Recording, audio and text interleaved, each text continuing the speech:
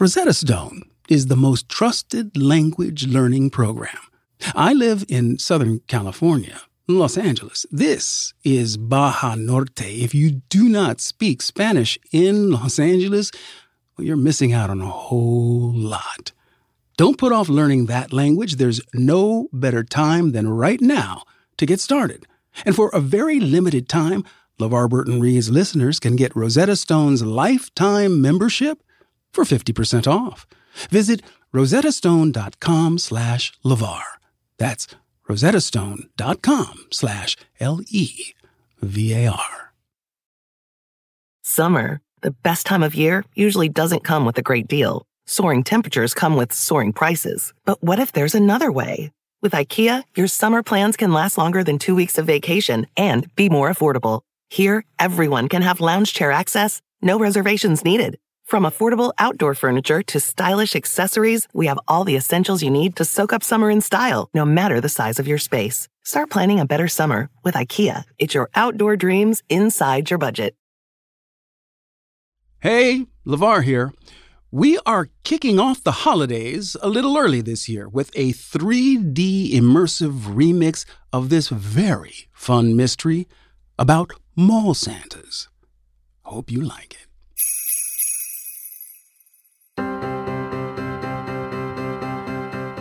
Hi, I'm LeVar Burton, and this is LeVar Burton Reads.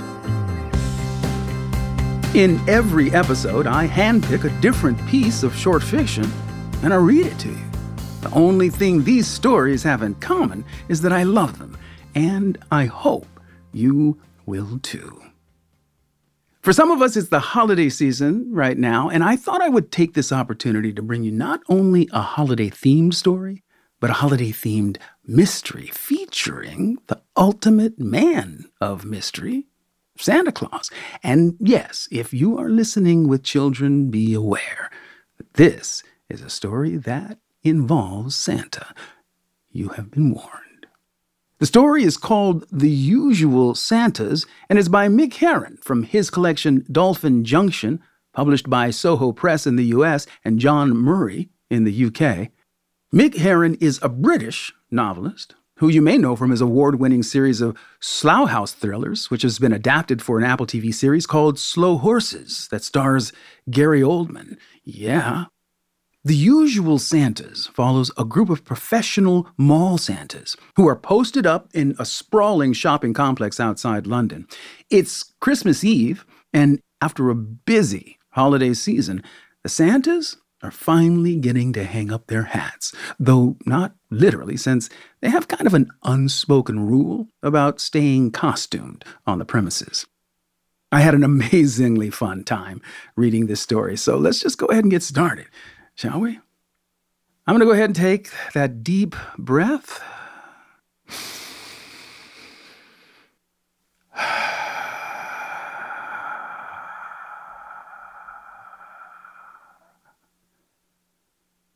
And begin. The Usual Santas by Mick Herron.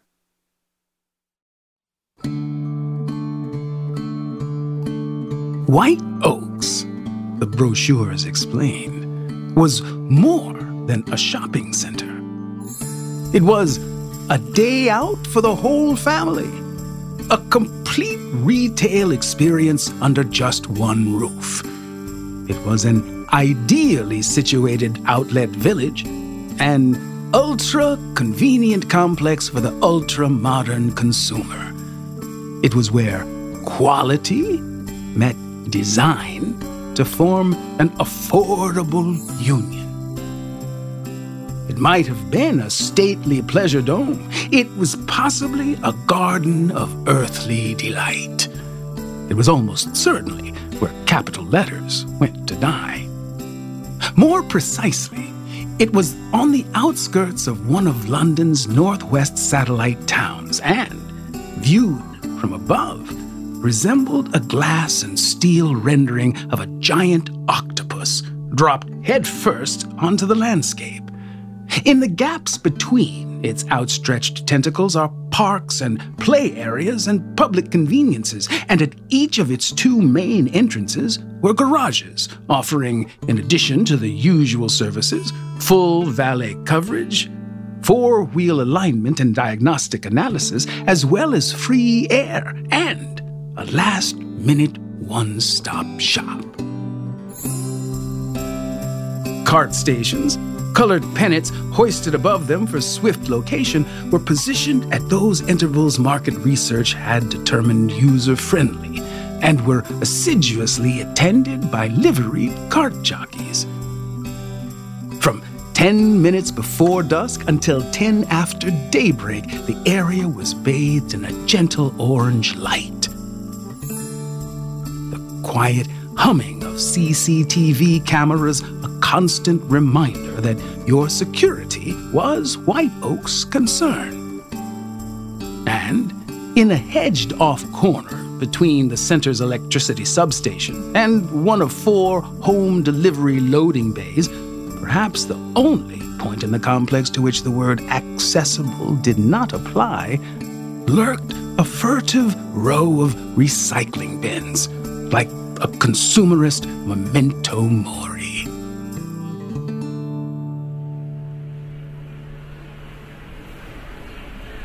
As for the interior, it was a contemporary cathedral, sacred to the pursuit of retail opportunity.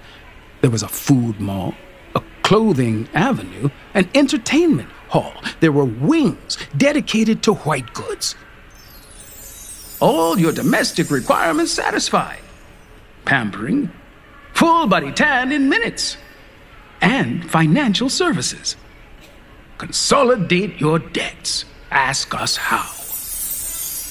There was a boulevard of sporting goods, a bridal way of gardening supplies, a veritable Hatton Garden of jewelers. No franchise ever heard of went unrepresented, and several never before encountered had multiple outlets. White Oaks' delicatessens carried sweetmeats from as near as Abbotsbury and as far as Zevochice. Its bookshops shelved volumes by every author its reader could imagine, from Bill Bryson to Jeremy Clarkson. The shopper who is tired of White Oaks, it might easily be asserted, is a shopper who is tired of credit. During the summer, light washed down from the recessed contours of its cantilevered ceilings, and during the winter, it did exactly the same. Temperature, too, was regulated and constant, and in this it matched everything else. At White Oaks, you could buy raspberries in winter and tinsel in July. Seasonal variation was discouraged as an unnecessary break on impulse purchasing. Which is not to say that White Oaks ignored the passage of the year. Rather, it measured the months in a manner appropriate to its customers' needs. As surely as Father's Day follows Mother's, as unalterably as Harry Potter gives way to the Great Pumpkin, time marches on, its inevitable progress registering as peaks and troughs in a never-ending flowchart. For there are only 17 major feasts in the calendar of the complete retail experience. And the greatest of these is Christmas.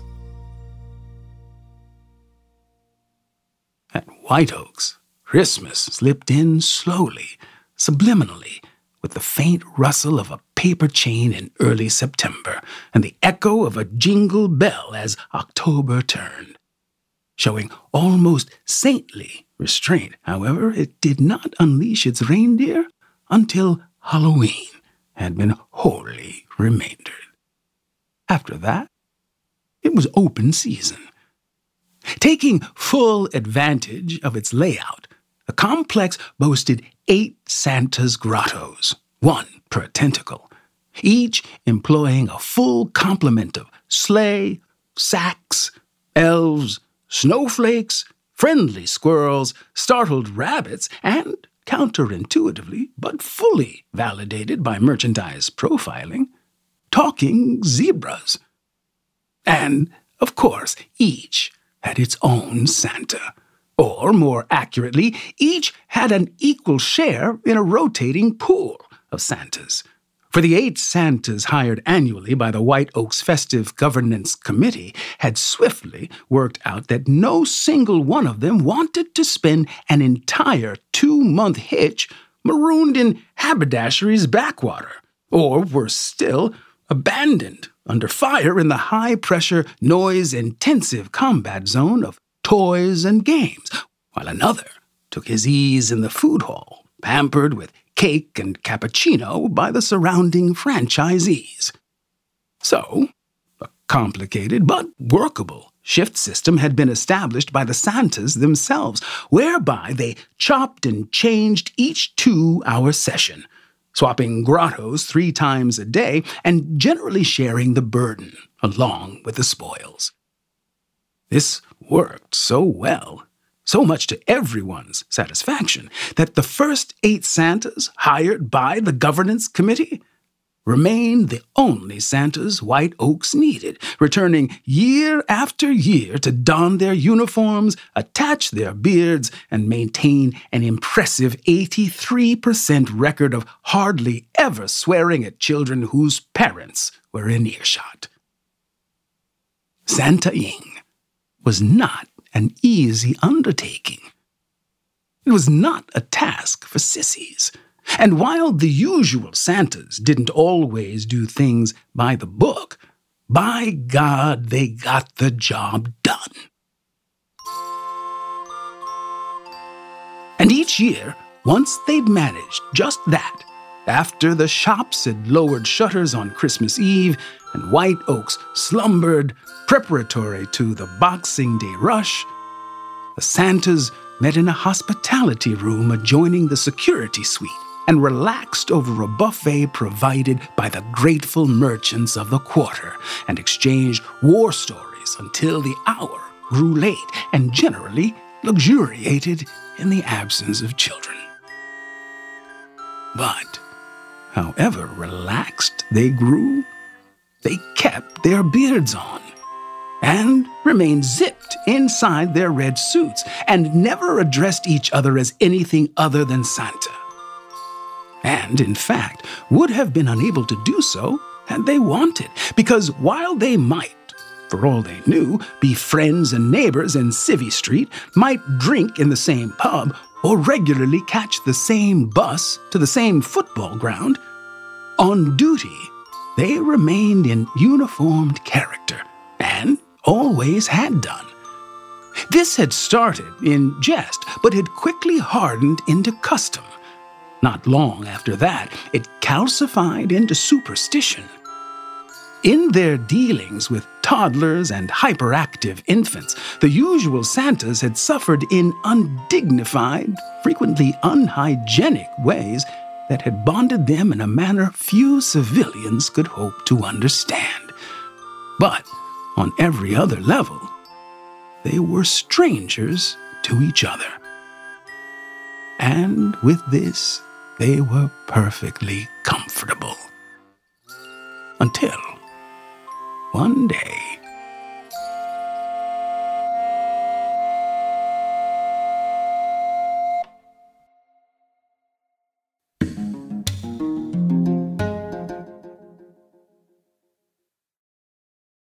the next generation of influential Black voices can be found on NPR's new collection, Black Stories, Black Truths. Black Stories, Black Truths is a celebration of Blackness from NPR. Each of NPR's Black voices are as distinct, varied, and nuanced as the Black experience itself. And every episode is a living account of what it means to be Black today, told from a unique Black perspective. From Bobby Shmurda to The Wire, Michelle Obama to reparations, there's no limit to the range of Black stories, Black truths. In NPR's Black Stories, Black Truths, you'll find a collection of some of NPR's best podcast episodes celebrating the Black experience. Because stories should never be about us without us. Listen now to Black Stories, Black Truths from NPR, wherever you get podcasts. Now, let's get back to our story.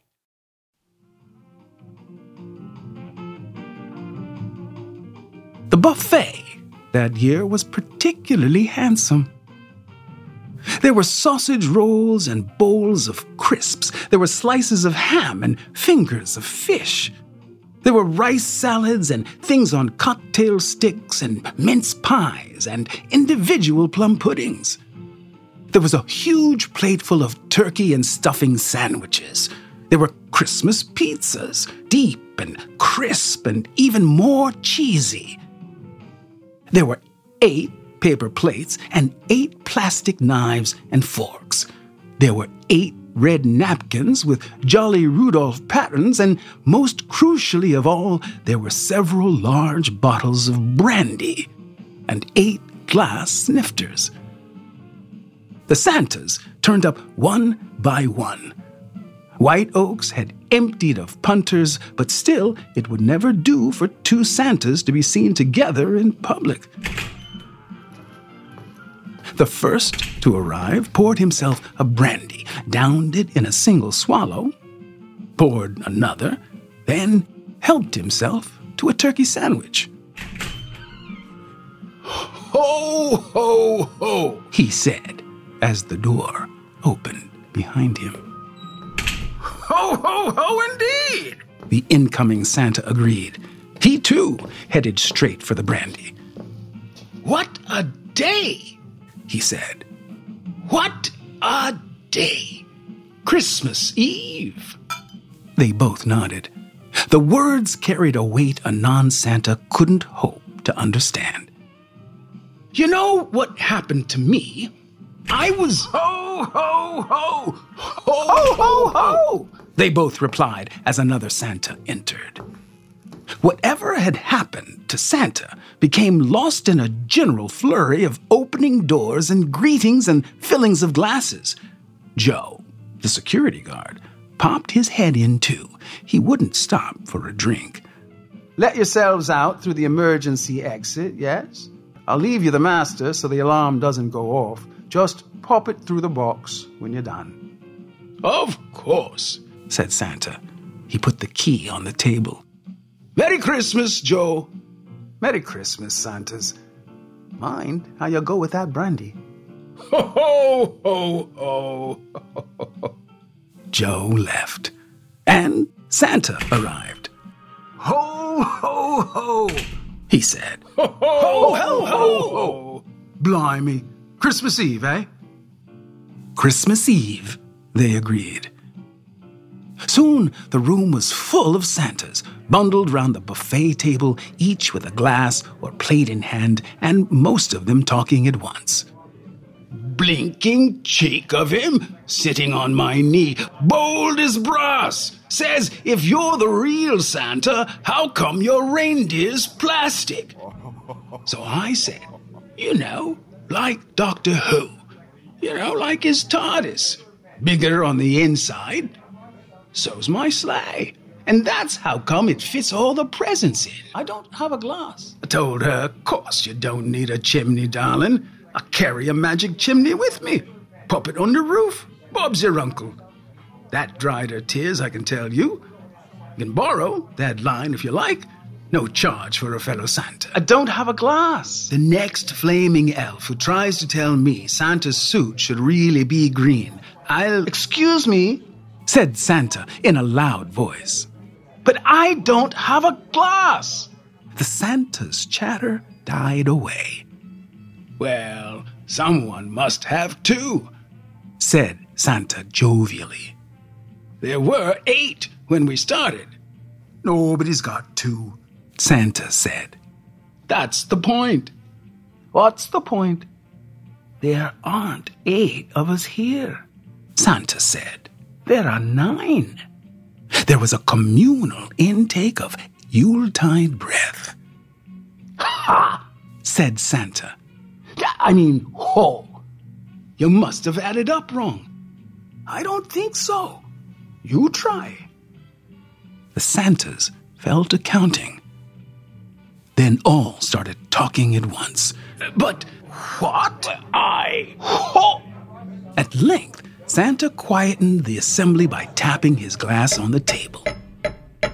Well, He said, it seems I owe Santa an apology. One of us appears to be an imposter. Pretending to be Santa?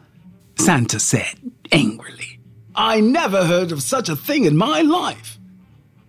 The Santas looked at him. Well, you know what I mean. Perhaps, Santa said, we should have a quick roll call. What? Where you call out Santa and we say present? Santa asked. You see what I did there? He added. That's not what I meant, no, Santa said. I meant we should all state clearly where we were today. The imposter Santa will have an impossible itinerary. Sounds like a plan. Santa admitted. Who's going first? Well, I was at the food hall this morning, said Santa. Then electronics. No, then leisure. After that, I was at... You can't have been at electronics next, Santa objected. I was electronics second shift. No, that's what I said, Santa said. Then leisure. Then I finished up at leisure, Santa said. Before that, I was at clothing, and before that, books. Was that yesterday? Must have been today, Santa offered through a mouthful of sausage roll. Because that's what I did yesterday. Oh, this is hopeless, said Santa. Could we all just stop milling about? If we all stop milling about, Santa said, the Santas nearest the table will eat all the food. There was general assent to this. Some of the more suspicious Santas immediately reloaded their plates. We need order, Santa said. We need clarity. Everyone should write down their day's shifts. That's right, Santa said, reaching past him for a sandwich. We should make a list. We should check it twice, Santa muttered. I heard that. Does anyone have a pen and paper? Santa asked. Nobody had a pen and paper. There's an elf behind this, said Santa. Mark my words. The elves were not popular with the Santas. They tended to be disruptive and argumentative and frequently indulged in non-traditional banter. Santa said, Why don't we take our suits off? See who we really are. Which would help how? Santa inquired testily. I was only saying. Santa mumbled into his beard. No, Santa has a point, Santa said. We'd soon find out if we had an elf among us if we took our suits off. Nobody is taking their suit off, Santa said sternly. It would be, well, it wouldn't be right. Santa said. That's exactly what an elf would say if he was about to be unmasked. I hope you're not suggesting what I think you're suggesting, warned Santa. Everyone, calm down, Santa said. It's clear none of us is an elf. We're all far too shapely. Quite, Santa agreed. Anyway, the elves are at their own party. They've gone clubbing. The Santas shuddered. Don't suppose it would do any good to ask the imposter to put his hand up? Santa suggested. On an amnesty basis, he's welcome to stay and enjoy the buffet. Do you mean that? Santa asked. Or do you really think we should beat him up? Santa sighed. Well, he's hardly likely to put up his hand now, is he? Oh, said Santa. Yes, I see what you mean. I shouldn't have said that, should I? Everyone helped themselves to more food and brandy.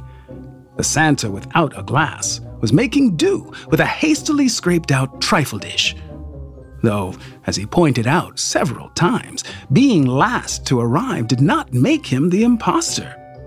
On the contrary, the fact that he'd had farthest to come all the way from gardening proved he was the genuine article, as well as indicating high career commitment. Since his bowl held 3 times as much as a glass, and he was emptying it twice as quickly, the other Santas agreed with him, then sat him down in a chair. Well, Santa said at last. Anyone got any ideas? Santas hummed and Santas hawed.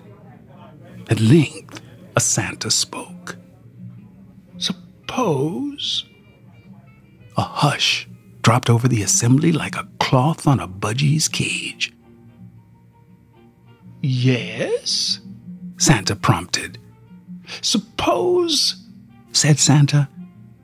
Well, suppose this imposter is the real Santa. A subtly different silence fell. Twit, said Santa sotto voce. I heard that. There's no such thing as Santa, Santa pointed out. I can count 9 of us. A real Santa, Santa meant. Who's to say? Don't, Santa interrupted. Don't say who's to say what's real and what isn't, because I hate that sort of nonsense. I was only going to say, Santa continued, that in order to be the real Santa, our friend would simply need to believe that he's the real Santa. The Santas considered this.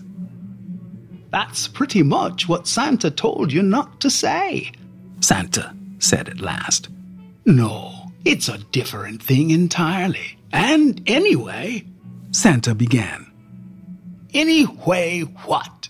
If there is a real Santa, big if, or even just someone who believes he's the real Santa, which would make him a bloomin' loony, Santa muttered. Then why on earth would he come to White Oaks? The Santas considered this. Why wouldn't he? Santa asked. Because it's a disgusting, crass, horrible place, Santa said. That's why not. The Santas recoiled in horror. There, said Santa. I've said it. Shh, quiet, don't. One by one, the Santas looked towards the door to the adjoining security room, where banks of closed-circuit monitors hummed, and where, just possibly, subversive and treasonous opinion was being recorded for later investigation. It's all right, Santa said. We're the last ones here. The Santas relaxed. And besides, it's true. A delicious, guilty knowledge susurrated through the Santas like a winter's wind adjusting a snowdrift. Well, yes. Well, yes, it is. The Santas nodded, one after the other. It was true. White Oaks was horrible, unless you liked autonomous commercialism writ huge, in which any suspicion of non-franchised individuality was stamped on before it made waves. The trouble was, the Santas had few alternatives as far as employment went. The local shops they'd once Santa'd for had closed when White Oaks opened. But don't you see? Santa said. That's precisely why he'd come here. Santa said, How do you mean? Why would Santa bother visiting, I don't know, an orphanage or a children's hospital or a home for waifs and strays? Santa asked. When the whole point of Santa is that he goes where he's needed. Like White Oaks? Ha! Ho. I meant ho. Exactly like White Oaks. Santa insisted obstinately. Look at it.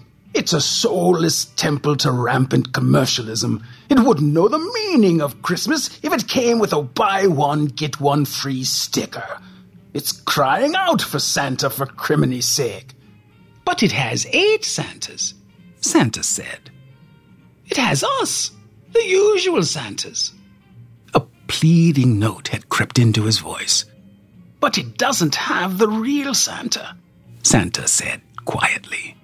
A Santa to teach it that profit isn't everything, that money doesn't matter, that it's better to give than to receive, that items can't be returned without a receipt. The Santas stared.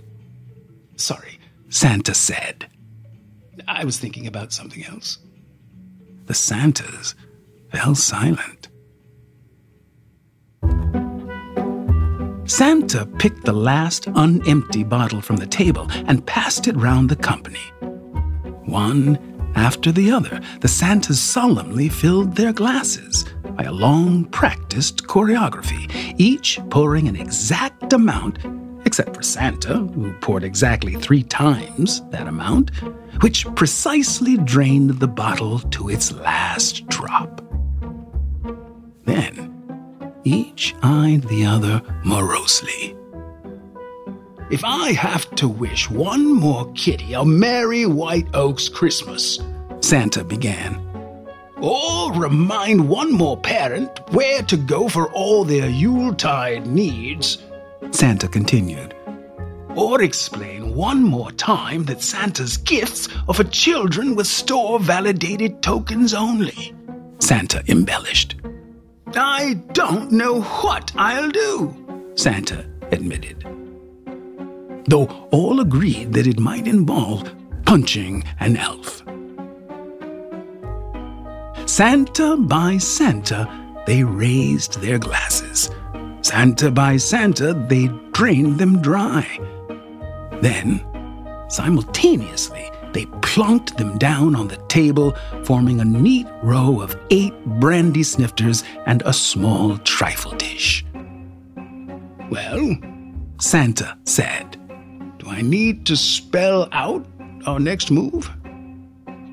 I think we'd have one mind, said Santa. All for one, asked Santa. And one for all, Santa replied. A Santa's got to do, said Santa. What a Santa's gotta do, Santa agreed. It's a far, far better thing, Santa began.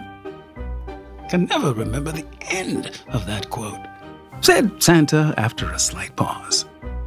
Gentlemen, said Santa, to the grottos.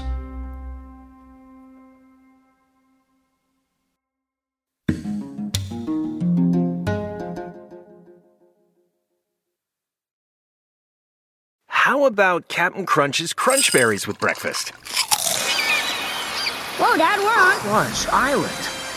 It's Jean-Luc Foot. And he stole our crunch. Quick, the zip line.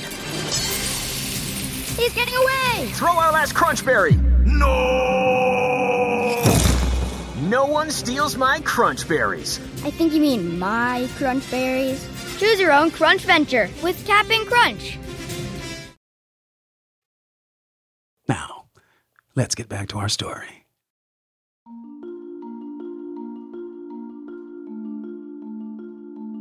What became known as the Great White Oaks Christmas looting was never solved.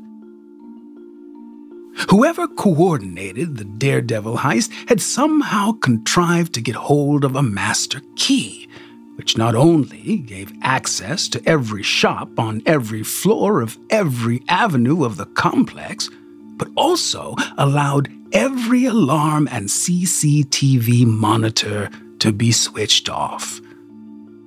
Nor, given the tendency of store managers to estimate losses upwards for insurance purposes, was it clear exactly how much was stolen. Police investigations did suggest, however, that some very big sacks must have been used.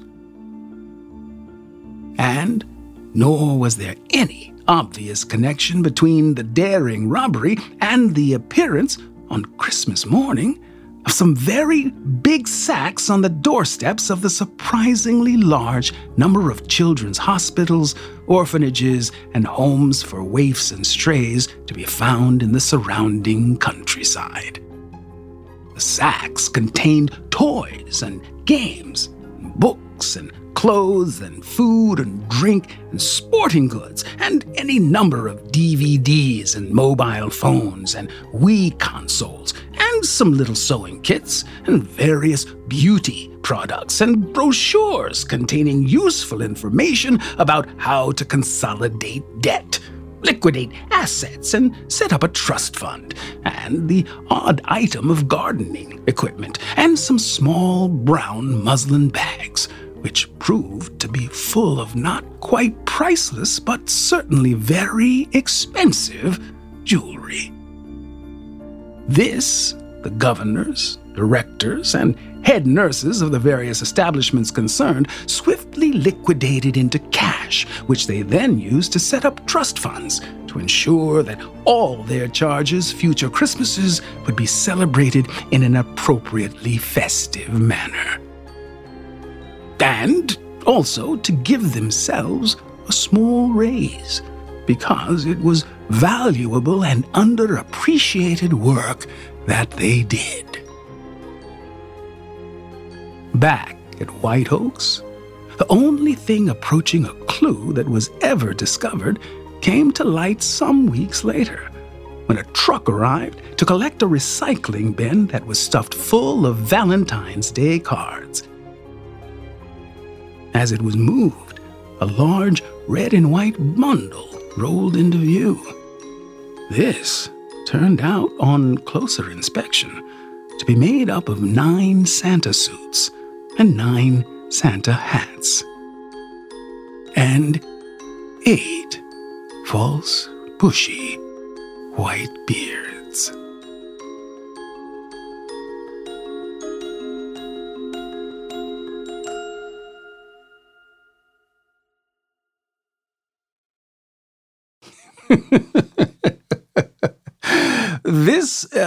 This is our first pure holiday story, at least for Christmas, and boy, am I glad we read this one for you. I haven't always been the huge fan of Christmas that I am these days. For many years, for me, Christmas represented a real sort of, I won't say necessarily dark, but definitely a gray patch on my calendar. There was always, and I know I'm not alone in this, there was just always so much pressure to buy the perfect thing for the right person. And I don't know, all of it just sort of over time built up in me and manifest as this high anxiety that was associated with the holidays. It's not like that so much for me anymore. The older I've gotten, the more I am comfortable with not being obsessed with all of the buying. I mean, I enjoy giving gifts, and I certainly enjoy receiving them, but the emphasis on that being the reason for the season, I never really enjoyed and have managed to mitigate in my own life. All that to say, whatever holiday tradition you observe, my hope is that you and yours enjoy the peace of this season and find a way to chronicle the challenges as well as the blessings of the previous year and anticipate a new year full of all of the good things we all want for ourselves and for others. Merry Christmas, y'all. Happy New Year. And to all, a good night.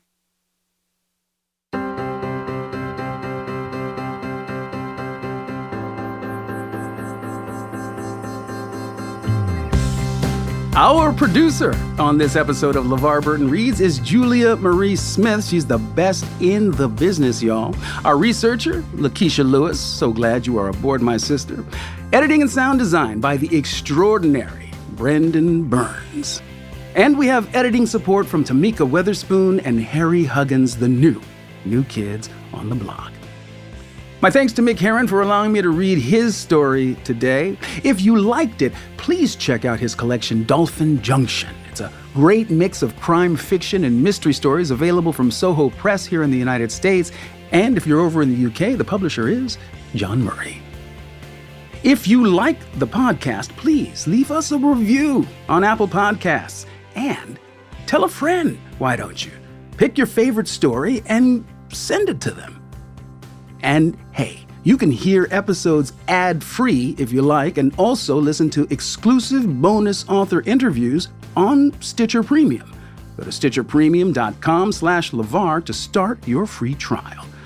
LeVar Burton Reads is a production of Stitcher and LeVar Burton Entertainment. Our executive producers are Josephine Martirana and yours truly, LeVar Burton. And I am LeVar Burton. You can find me on Twitter @LeVar Burton and LeVar.Burton on Instagram. LeVarBurton.com is my corner of the interwebs. I'll see you next time, but you don't have to take my word for it.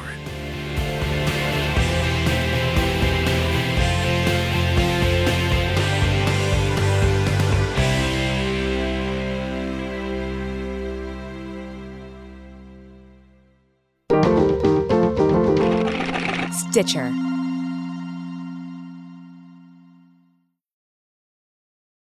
How about Captain Crunch's Crunch Berries with breakfast? Whoa, Dad, we're on. Crunch Island. It's Jean Lafoot. And he stole our crunch. Quick, the zip line. He's getting away. Throw our last crunch berry. No! No one steals my crunch berries. I think you mean my crunch berries. Choose your own crunch venture with Cap'n Crunch.